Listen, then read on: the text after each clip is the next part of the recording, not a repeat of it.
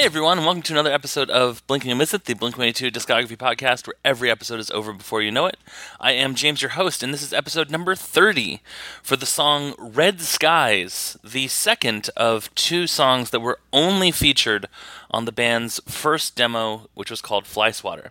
I am joined by a Season 1 alum. His name is Evan. Evan, welcome back to the show. Thank you for having me, James. It's great to be back for Season 2.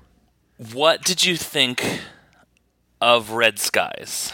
So, Red Skies, I found very interesting because it didn't sound like the Blink that I know and love. Right? Now, I'll be honest, I'd never heard this EP before. So listening to this song, it was very much a different Blink. It just seemed like a way more political kind of Blink in a way. Right. It's hard to put it into words. Like the lyrics that really stood out to me were, "Now as we need something to help us with, all used up and nothing more to give."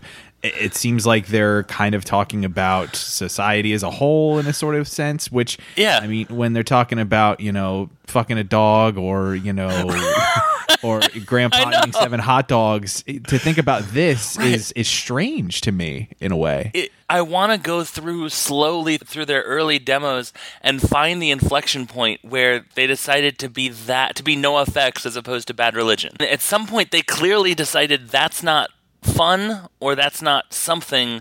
Let's be Dirty Boys. Right. It's interesting to think that this is kind of what they were going for in the beginning, and it seems like it seemed very much like a feeling out kind of phase where they were trying different things and wanted to see what would stick. And then there's the breakdown at the end where I was sort of like, oh, here they are. Mm-hmm.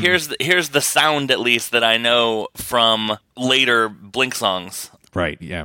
Overall, for me personally, pretty okay. Almost a different band than I'm used to, but you can still hear, it's definitely Tom singing, and it's just like... It's tough to rate it on a scale. It's tough to think about it in the sense of Blink, because this is not, because it's just, to me it's not, it just doesn't sound like them. I mean, as a general song, it's interesting, and the lyrical content is interesting to think about, but as a Blink song, it's weird to think of it in that context.